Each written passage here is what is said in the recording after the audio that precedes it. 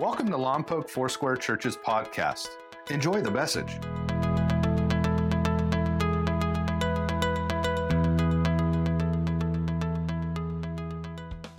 As we start our message today, and actually a brand new series called Seeing God, I just want to speak to you just for a couple of moments. And first of all, I want to say to our LFC family, and if you're a guest, you can listen in too.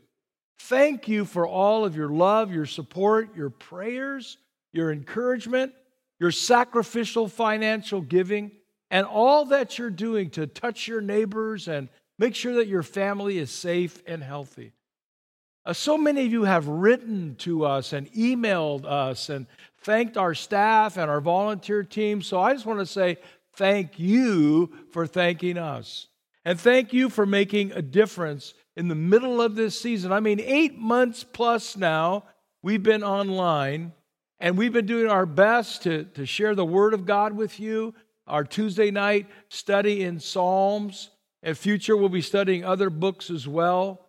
We've had some amazing drive-thrus. We just did Glow this last weekend for kids and sharing with them and their family.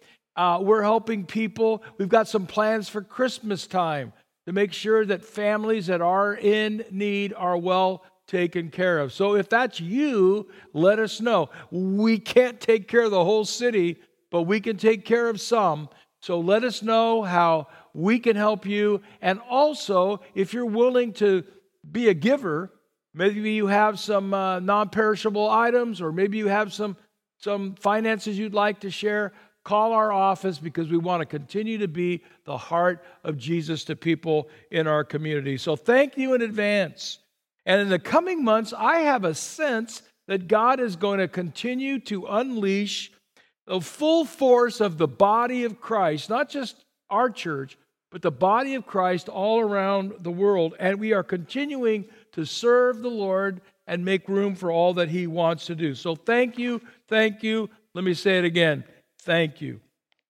Now, this series is based on Job 42, verse 5, that says, "My ears had heard of you, but now my eyes have seen you."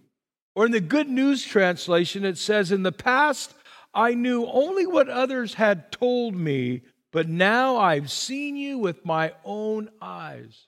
My prayer is, as we go into this series, some of you have heard of God. Some of you know about Him from other people. Some of you, somebody's encouraged you to watch church with them. I know one lady who started coming to our outdoor venue, and she said these words to me: "This is the longest I've ever gone to church." I thought, wow, we haven't been doing it that long, only since August. But for her, it was the longest period of time that she'd been in church. Others of you are watching with your family and your friends. Thank you for doing that. And thank you for being there and not turning this off. I appreciate that. But I'm praying that you would not just hear about God, that you would know God, and that you would actually see God. Now, back in 2009, a video game app came out, and it was called Pocket God. Pocket God. Now, after 6+ million downloads, and the latest game update back in 2017, we understand that people were playing this on their iPads and on their Facebook. Back in 2010, they started doing that. And what's this all about? Well, it's in a genre called God Games. And it's where you get to play the part of God. The way it's advertised is, what kind of God would you be? What kind of God would you be? Now, on this game, there's a group of native islanders, and you can change the atmosphere. You can cause it to be cloudy or rainy, lightning to strike down upon the island. And you could actually shake your phone if it was a phone app game, and you could actually get rid of the islanders. They would all just be dispersed away. And the snakes come and eat the islanders, and turtles come and eat the islanders, and you get to determine what happens to the islanders because you are God. And this game begs to question, Is God really in control? Does God really care? Because it can feel sometimes like God is out of control. The universe is out of control. You see, in difficult times, it can either feel like God is powerless to help, or he's powerful and doesn't even care. Now, in this season, a new thing has come into being. It's called tears. Yeah, we have the purple tear, the red tear, and the orange tear, and frankly, some of us are teared out. We're just done. It's a different kind of Thanksgiving. It's a different kind of Christmas. It's going to be a different kind of New Year's and New Year's Eve. I mean, I knew something was up many months ago when the Tournament of Roses parade canceled the Rose Parade, one of the most premier parades in all the country. I actually marched in it twice. Pretty amazing parade. But when they canceled it, I said, something is going on that's bigger than we can understand. Now, we first learn of Job. He's coming to that moment in his life where he's asking God questions. You see, the beginning of the book of Job, he's living the dream. He's living the life. Everything is up and to the right. It's going so well for him. He's comfortable. Everything is going just perfect until a servant comes. And his servant says to Job, Job, all your sheep and all your goats and all your livestock have been killed along with all of your servants. Now, in those days, there was no insurance companies, there was no government bailout, no stimulus package, no PPP. He wakes up to find nothing is normal and nothing is predictable. He's lost it all. All. It can't get any worse than this, can it? Well, just when he starts thinking that, another servant comes on the scene and says, Job, I don't know how to tell you this, but your sons and your daughters and all of your children, they were at your oldest son's house, and a great storm came, and the house collapsed, and all of your children died. He's lost everything. Job, in all his success, cannot think that this is true at all, but it is. And watch what Job did. Job chapter 1, verse 20 and 21. Job stood up and he tore his robe in grief. He shaved his head and fell to the ground and complained and whined and screamed. No. He worshiped. He said, I came naked from my mother's room, and I will be naked when I leave. And the Lord gave me what I had, and the Lord has taken it away. Praise the name of the Lord. Job, what an amazing man. That he did not want to violate his love and his trust in God. And in this moment of loss and grief, he still worshiped. You see, Job was a worshiper before the bad things happened, which allowed him to be a worshiper in the bad things. Job worshiped before grief and loss hit. Now he could worship in the midst of grief and loss. And here's something I'd like for you to note. Job acknowledges God's power and God's sovereignty, and he puts his faith and his trust in God. This is the main point of the message. He acknowledges God's power and God's sovereignty, and he puts his faith and his trust in God. Have you done that? Will you do that? Will you keep doing that? Hey, Job, his friends come to him. How did you make God so mad that he did this to you? You must have done something, just horrible. And then Job 2:9, his wife comes to him. All the kids are gone, and here comes his wife. She's grieving the loss of her children too. And she says, are you still trying to maintain your integrity? Why don't you just curse God and die? It can't get any worse than this, can it? But Job keeps his faith. And he starts to ask some question. He begins to question God. Let me paraphrase. Do you even care about me, God? Are you really in control? Can you even see what's happening to me? Because it doesn't feel like it right now, God. Maybe you've asked questions. God, don't you know what's going on? Can't you take a look around, God, and see? Do you care? What about the economy, God? What about my economy? These months have made us more vulnerable, and we're more fragile than we would have ever wanted to admit. And Job asked the question. I think he's asking him questions not just for himself. I think he's asking God questions for us.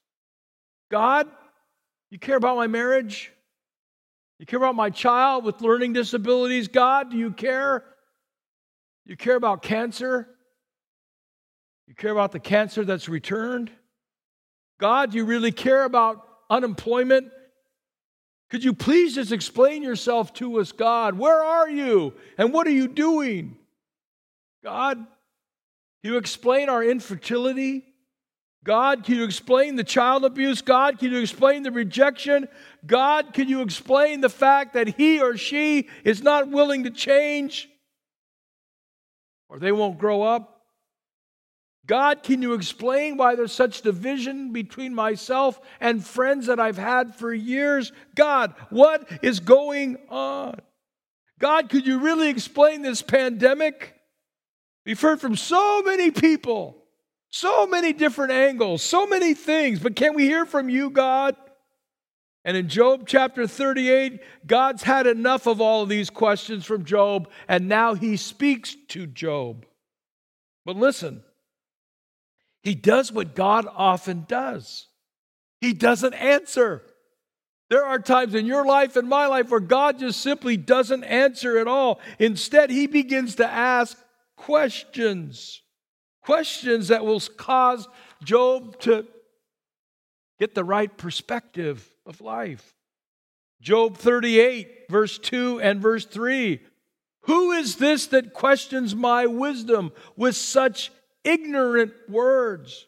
Brace yourself like a man. I mean, this is God telling Job, you better brace yourself, Job, because I have some questions for you. Questions that you must answer. Brace yourself like a man, because I've got some questions for you. Hey, Job, were you there when I laid the foundation of the earth? Were you there when I started to put this whole entire earth together? Because I don't remember seeing you there, Job. Were you there? I know you think you know a ton, Job, but where were you? And what about the oceans? What about the oceans, Job? You determine how much water that the oceans can hold? Or how'd the water get there in the first place, Job? After all, you're so smart. Hey, Job, when does the sun rise? You can't look it up on Google, Job. You can't look on your phone, your smartphone, and find out tomorrow's sunrise. Do you know when the sun rises, Job? Or Job, can you comprehend the vastness of the earth? I can hold that whole earth in my hand, Job. But what about you? Hey, Job, what about the snow and the snowflakes? How many snowflakes fall in any given winter or any given year? And on which continent do they fall the most, Job? Do you know? And Job, how does light travel? How does light move? And Job, do you have the power to move the constellations around? Do you know how they fit together, Job? I do, Job. I put them there. And so God asked these questions about the details of the universe, and here's what becomes clear, and catch it. God knows what we don't, and God understands what we can't. God knows what we don't, and God understands what we can't. And as we look at the universe, all the details and all the just finite intricacies, that's a hard word to say, of the universe do not reveal a God who does not know what he is doing, or a God without control. It's an intricate world, isn't it?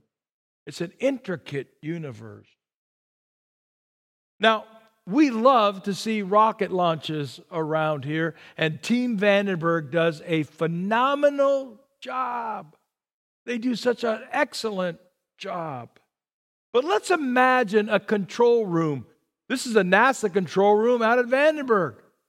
And let us imagine a control room in heaven. You see, here's what we know about rockets. They don't launch by chance.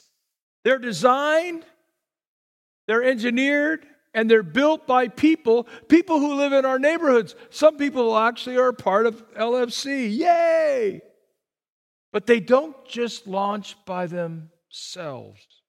In that control room, there are people who go through their lists. They read the list. I've been there before.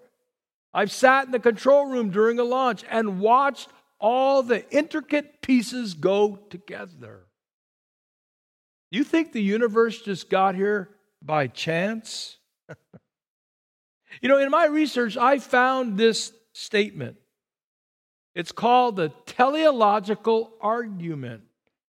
And here's what it asserts. That design demands a designer. Design demands a designer. And just like you would never get into your car, sit down in the seat, and turn the key on, and pretend that your car just showed up by itself one day. You know about cars. There's a design. There's a designer. There are people on the assembly line that put the car together. It just did not get here by accident. How about I share it this way? Let's suppose, when you can, you travel up to San Francisco and you look out and you see the incredible Golden Gate Bridge. Now, let's pretend you have your kids with you or your grandkids with you, and you come up to this view, and you tell your kids or grandkids, hey, one day this bridge just appeared. It magically appeared by chance. It just blew itself together. Man, your kids and grandkids would think you're an imbecile to say that. The work that went into that bridge. The people that lost their lives building that bridge. The design. The intricate design. You see, our world and our universe is infinitely more complex and ordered than a bridge or a car or your computer or whatever device you're watching this message on. What does it mean? It means that in moments like these, we have a confidence that God is in control. And though we live in a fallen world that is riddled with disease and disappointment, and though we live as humans in the human condition, God is still working all things together for good. Now, I could take the next hour or two and talk to you all about how this universe works. If the planet Earth was just 5% closer to the sun, then we would suffer the same fate as Venus, and it would be like 900 degrees on the planet. If the Earth was just 10 or 20% further away from the sun, then we would have the same fate as Mars, and things would begin to freeze over. Think about the Earth in the relation to the sun. It's not just distance, but in size. The sun is 1,000,000 times bigger than the Earth. I know we think we're a big deal, but the sun is 1,000,000 times bigger than the Earth. So you could literally fit 1.3 million Earths inside the sun. Now here's where that matters. If the sun were a little bit smaller, let's say the sun was the size of 90% of the other stars in our solar system, then the earth would have to be closer to the sun in order for us to even survive. But if we get closer to the sun, the gravitational pull of the sun would lock our planet into place, and half of the earth would be scorched and lifeless, and the other half would be frozen over or dead. Now, again, I'm not going to take the next hour or two to talk to you more about how all this works. I mean, the rotation of the earth, and gravity, and think about our atmosphere and how it is all held together, the right amount of the right gases. Otherwise, we would not be able to breathe. God is saying to Job, you get this, Job? You understand what life is all about? Life is really about trusting in a God who made the universe and who made us. The father of rocket science, Dr. Wernher von Braun, he came to this conclusion. He said, as I became exposed to the law and order of the universe, I was literally humbled by its unerring perfection. I became convinced, von Braun said, that there must be a divine intent behind it all. And he goes on to say that my experience with science has led me to God. But must we really light a candle in order to see the sun? I love that statement that he made. Must we really light a candle in order to see the sun? No. It's obvious. The sun is there. I want to take you quickly to Psalm 19, where David proclaims these words. The heavens proclaim the glory of God. The skies display his craftsmanship. Day after day, they continue to speak. Catch that. Night after night, they make him known. They speak without a sound or a word. Their voice is never heard, yet their message has gone throughout the earth and their words to all the world. If you're not sure there's a God, I invite you to go outside on a dark night and find a spot away from all the lights and look up at the sky and look at the stars. I remember as a young kid, we went out camping. Our family didn't camp much, but this was one of those camping trips. And we were away out from the city. And I think I was in the 4th or 5th grade. I actually looked up and I was overwhelmed by the stars in the sky. I just thought to myself, wow. And actually at first I was a little scared because I lived in the city and never saw that many stars before. And it was like the psalmist David. Those stars began to speak to me about a greater person than myself, about somebody who was, infinitely far more wonderful than me. The Creator, God himself, who actually, let me paraphrase, he just put his hands in his pocket and he threw the stars in the sky and he gave them all a name. I thought, wow, look how many of them there are. He's powerful. He's in control. He knows how to spin the earth and how it needs to change its spin. Again, there's so much I could tell you today.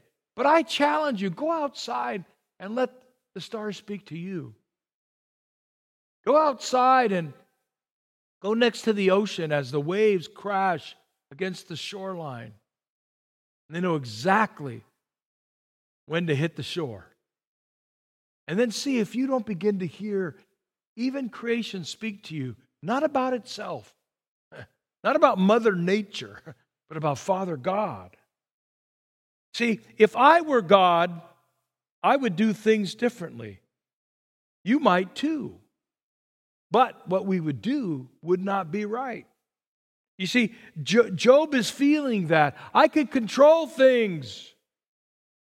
But remember this about God. He sees what we can't, and he knows what we don't. Should He somehow reveal the answers to us and let us see the plan unfolding throughout history or throughout the future, we wouldn't be able to understand and comprehend it anyway. It's so big. It's so vast. I oftentimes tell people that God will just give you a little bit of understanding, kind of like the crumbs along the trail so you'll know which way to go. If God told you all about next year, 5 years, 10 years, 20 years, 30 years from now, your brain would explode. It would be too much. You see, I don't want to worship a God that I can figure out.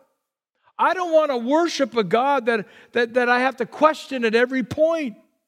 And that is usually spurred on by our worry or by our lack of faith, our lack of trust. God, I want to question you at every point. No, that's not trust. That's not faith. You're not in control, and you never were. Job 42:5, God, my ears had heard of you before all of this, but now my eyes have seen you. Job's world has fallen apart, and he went from hearing about God to seeing God. He went from knowing about God to knowing God. It changed his relationship with his God, a God that he already worshiped. And that's my prayer for you and for me.